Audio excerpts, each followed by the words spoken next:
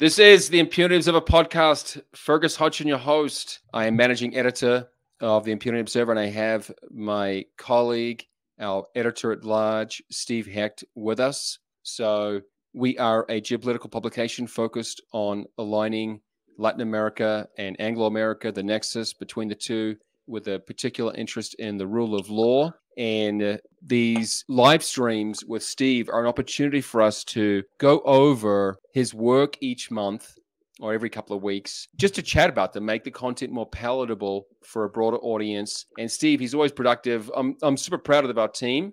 Steve is our leader, and we have a great team. We've got Mauro Echeverria, Sebastian, and Paz Gomez. So we have a great team. And Steve's latest couple of articles, he's got 3 up with BizPac Review. That's the best place to go to get his English language articles published right away. And we always put these out over Twitter, Telegram, whatever platform you want to be on. So, Steve, you've been focused a lot on, I guess, this Trump raid and then how it relates to what's going on in Guatemala. Now, the Zamora case.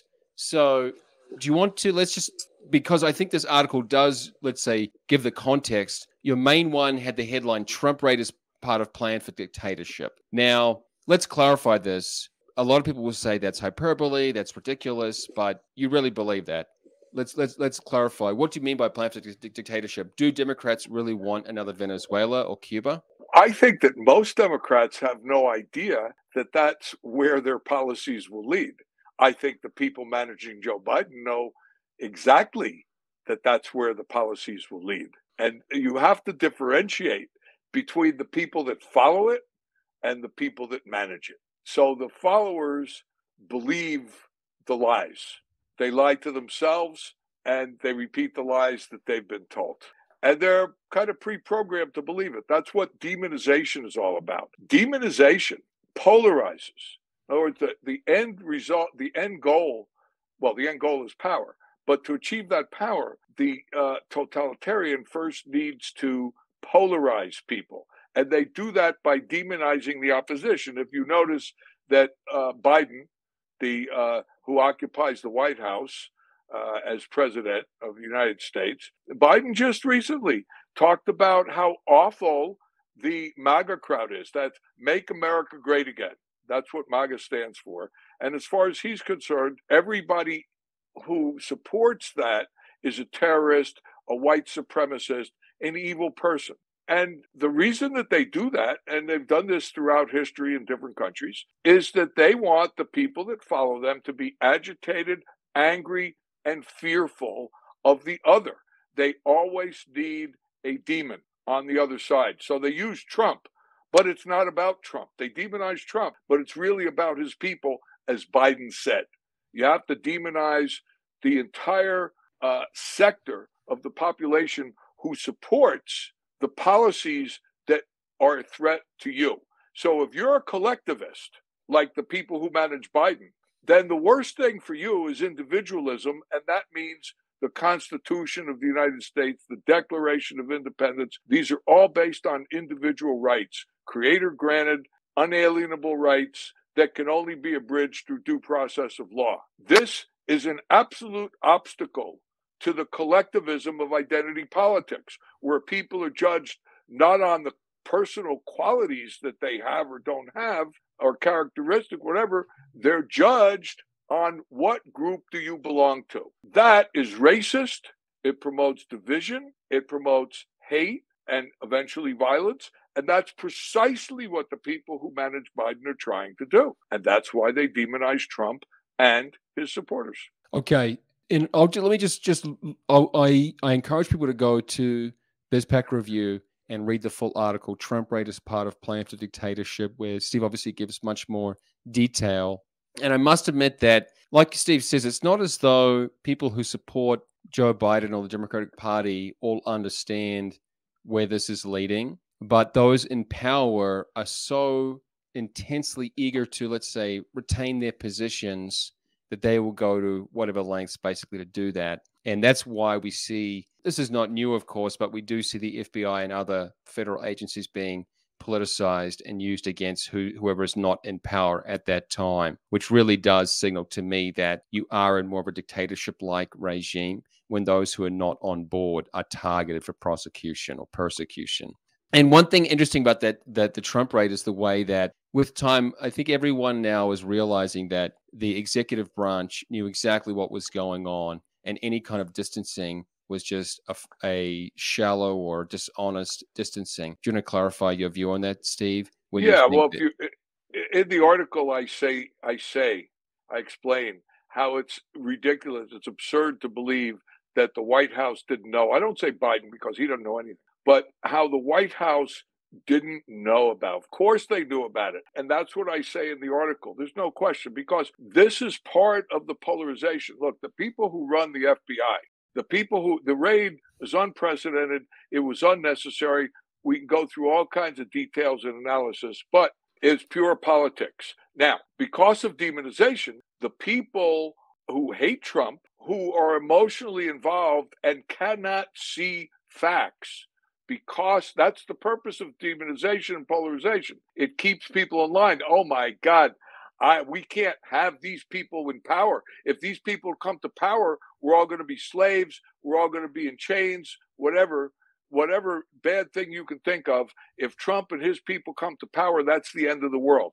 So therefore, the people who follow the Biden regime will give a pass to anything that the regime does. They will accept anything as being necessary to keep the bad ones out of power. Now, what that means is that you're stuck either way. If it were true what the Biden managers want everybody to think, we'd be caught between two dictatorships. Now, that's simply not true. The dictatorship is on the Biden side, period. And you can see that by their abuse of power, how they use the FBI. On the other side, and this is the point of the article, we have to recognize this totalitarian assault, but we have to beat them within the rules. They want Trump or whoever comes in to do to them exactly what they're doing to everyone else. They want Trump to come in and misuse the FBI. That way, you have to choose between two dictatorships. It's the way that they keep their hopes alive. The worst thing that can happen to them is their opponents come into power and they manage to somehow restore the culture and the Constitution and respect for law. Because the truth of the matter is, you can see a guy on TV like Alan Dershowitz. Okay, the guy voted for Clinton. He voted for Biden. He said so. And yet he defends Trump. Why? Not because of Trump, not because he likes Trump. He defends Trump because if he doesn't defend the rule of law, then everything is lost. And that's the whole point. What the Biden people are trying to do is completely destroy the rule of law. And on the other side, we have to reestablish the rule of law. It's not the opposite. Okay, to them, what they want is that the Republicans should take over, and they should be as disrespectful for the rule of law as the Biden regime is. That's what they want. If we do that, we lost the country no matter what. It does no good to have Republicans take over and then abuse power the same way that the Democrats abuse power. That means the country is lost. So we need to save it. And that's really the point of the article. Right. And the point you made there leads on to the next one that I wanted to go over. Why Democrats fear DeSantis more than Trump. You referred to it briefly there, the way that the regime, let's say, the permanent bureaucracy in Washington, D.C., which wants to continue expanding itself or having mission creep, they really want to keep us distracted by polarization, right? And so do you want to clarify then? Let me read a comment from your article, because I think it's important to make clear that you're not trying to take a position on for or against one of these two politicians. Correct. But yeah, so the potential, I'm reading from Steve's article here. The potential candidacies of Trump and DeSantis, although they merit support, are not the key to defending America. It is the policies they stand for which put constituents ahead of the globalist leviathan that occupies Washington, D.C. Now, so let's address that simple question. Why do Democrats or the Biden administration fear Trump less than Ron DeSantis, governor of Florida? Because they demonized Trump. From 2015 right up to as we're speaking, they have demonized Trump. There are people who are so emotionally involved in hating Trump. And they think it's rational. They think that they're rational. They think that this comes from a dispassionate observation of what Trump has done. No, in no way, shape, or form is that true. I know several of them, and believe me, they have been psychologically manipulated. And if any of them are listening right now, they're probably very upset at me, and I don't care, because that's a fact. That is the model that totalitarians use to take power. And we have to recognize it. And the people who are subject to it and can't see through all the smoke that's surrounding them, well, we just have to defeat them. It's that simple. We don't hate them. We understand them, at least for those of us who do. They want us to hate them. The manipulators want us to hate those people. That's a big mistake. When you hate your enemy, that's a big mistake. It's much better to understand your enemy than to hate your enemy. Because in the end, what we want is rule of law. We want the law impartially applied. And that can't happen in an atmosphere of hate. This is the problem. So the Biden people want Trump to run because they have invested so much in demonizing him. Now, I wrote this piece because I see so many commentators in TV and other places writing that say, the Democrats are trying to keep Trump off the ballot. No way. No way. They don't fear Trump. It's not personal with Trump. Like The Godfather says, it's not personal, it's business. And for them, it's all about business because the oligarchs want to keep their money from China. The Democrats just simply are totalitarians and want to keep their power. And the bureaucrats know that, especially now with this FBI raid, that Trump is coming for them. They knew it before. That's why the bureaucrats aligned with the Democrats to keep Trump out of power. Then, when the oligarchs saw Trump's policies, because the Republican Democrat policy towards China, from Clinton to Bush to Obama, were essentially identical. Along comes Trump. We're going to put tariffs on them. We're not going to let them take advantage of us. We want reciprocal trade deals. And the big guys say, that means less money for us. So they put all their money. Why do you think all the money's on the left and people on the so-called right are struggling for money? You look at congressional candidates, much easier for Democrats. Democrats have much more money. Hillary Clinton outspent Trump 2-1, more than 2-1 in 2016. I don't know the statistics for 2020, but I bet you it's pretty close. All the money's on the other side because they are fooling the public. The Democrats are Orwellian. Whatever they say, it's the opposite. That's simple. If they say these are dictators, that means they're for rule of law. If they say these are good people, it means they're for totalitarians. That's just the way Democrats work. And by the way, there are plenty of Republicans that go right along with those Democrats, and they facilitate exactly that. This is not about Republicans versus Democrats. This is about liberty versus tyranny. And you could be a Democrat like Tulsi Gabbard and be on the side of liberty. And you could be a Republican like Mitt Romney, Liz Cheney, Adam Kinzinger, and you're on the side of tyranny. Now, they might not know it.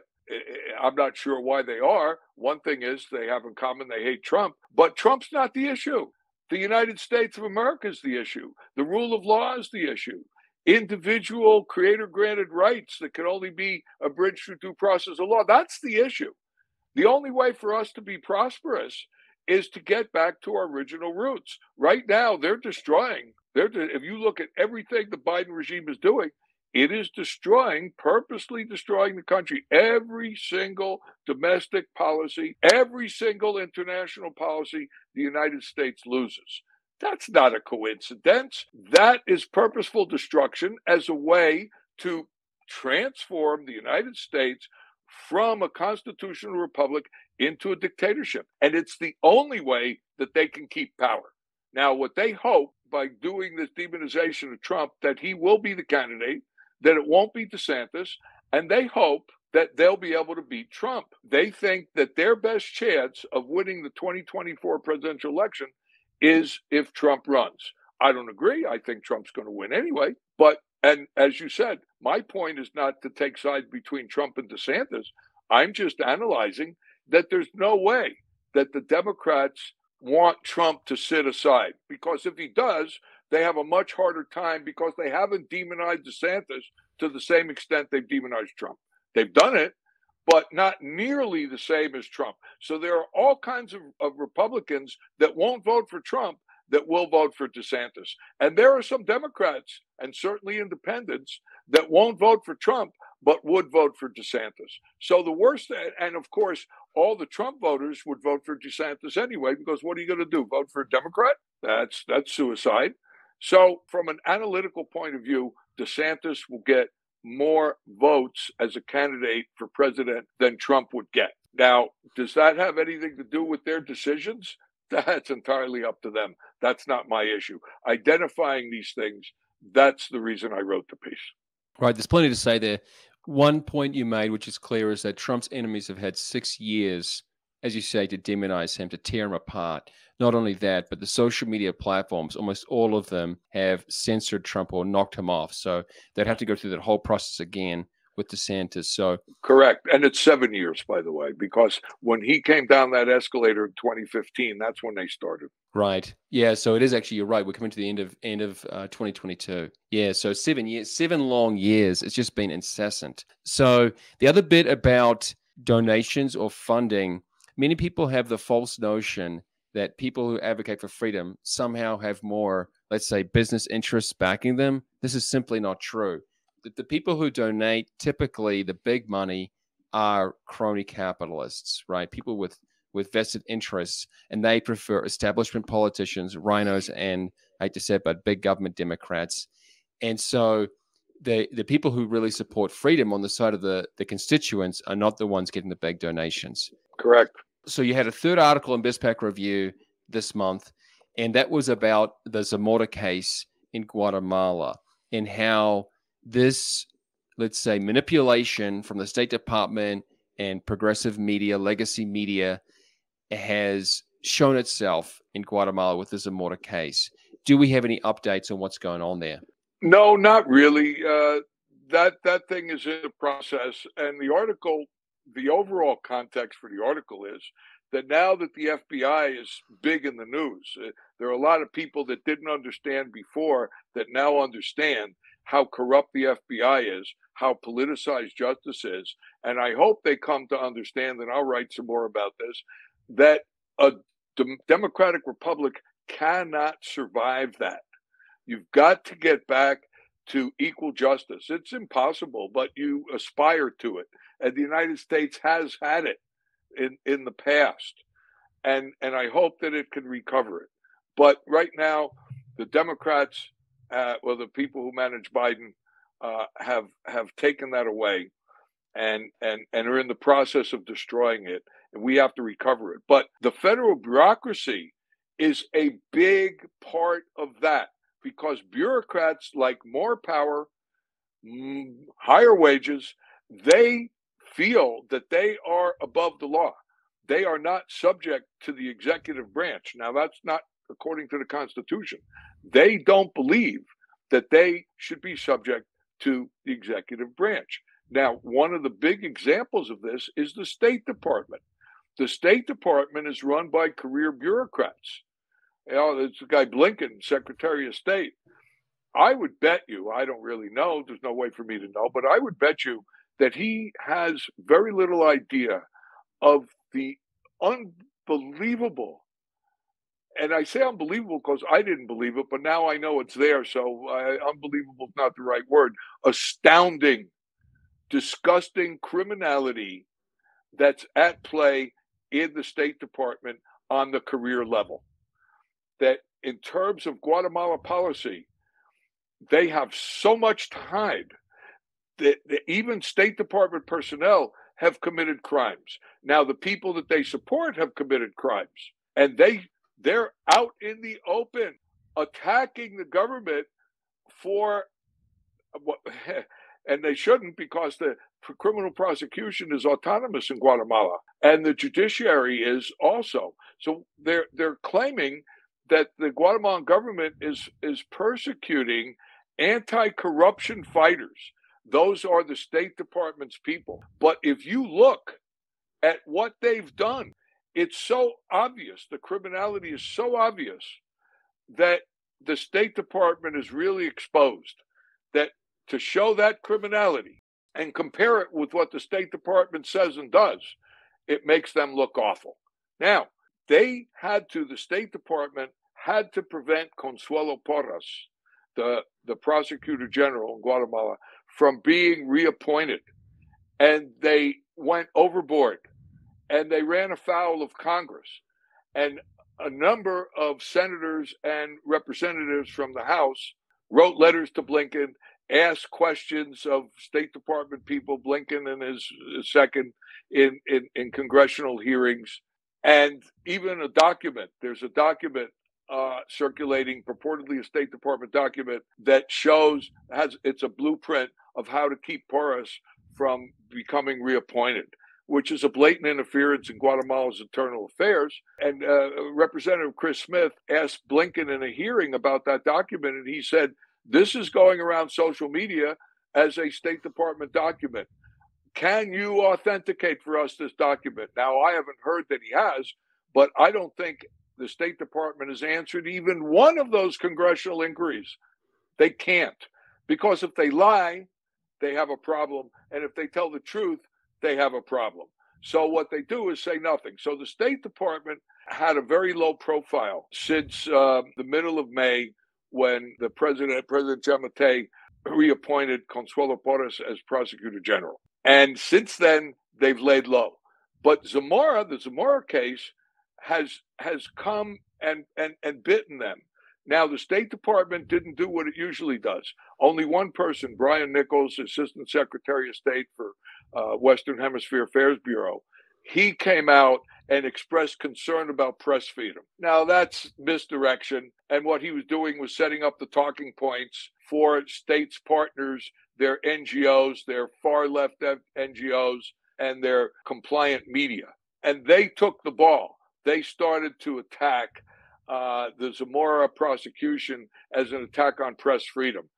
Well, a congressman came along and filed a suit, and he said that he had filed it 4 years ago, and that the CICIG buried it because Zamora was a shill for the CICIG. And this congressman, in his suit, he claims that Juan Francisco Sandoval, the State Department golden boy, the prosecutor that was fired in July of last year, that provoked a huge reaction from State Department. Multiple officials from USAID, the administrator, the assistant administrator, and various assistant secretaries of state and other people, spokesmen, the secretary himself, they all attacked Porras. They all attacked Giammattei for reappointing Porras. And then silence, no more. So now here comes Zamora. And here's a congressman saying that Zamora was part of the criminal infrastructure, along with the CICIG and the U.S. Embassy, and that this criminal infrastructure is at risk. I mean, they know this. The State Department knows this. And so if the Zamora case goes forward and more things come out, and if Zamora himself decides to just all of a sudden tell the truth, then the State Department is going to be further exposed for what it is. But there's really not much they can do about it now. They have to let their media and NGO partners carry the weight, and they have been carrying the weight. And it's a time bomb for the State Department. And it's pretty clear that the State Department is concerned what happens if Republicans gain control of Congress and they actually have real hearings. Of course, the State Department will stonewall, and they'll try to trade off. They'll say, hey, I'll give you this thing. You want this ton of gold over here? Distribute it among yourselves and leave us alone on the Guatemala thing. And so what we need in the United States, get the federal bureaucracy to do what it should be doing, is we need attention. And the State Department's trying to do everything they can to avoid that attention. Right. Folks, we've raced through the half hour with Steve. And as he said, this Zamora case is really, it portends a very revealing or difficult time for U.S. State Department officials who've been acting, let's say, criminally or at least in bad faith in Guatemala. So please do follow us at impunityobserver.com. And for unlimited content, go to impunityobserver.com/subscribe. We have great deals there. It's very affordable, and you simply will not get content like the Impunity Observer, especially with Steve's expertise and knowledge of what's going on in Guatemala. We're unmatched, and I'm proud I have no resistance in saying that there's no outlet covering the content, covering the topics we're covering. So yes, go to impunityobserver.com/subscribe. Otherwise, follow us on all the channels, Twitter, Telegram. I lose track. We're on a whole bunch. And of course, please do subscribe on this YouTube channel. Steve, thanks for chatting this morning. Have a great trip back in Florida, and I look forward to reconnecting soon. Okay, thanks very much, Fergus. Great job. We'll be in touch.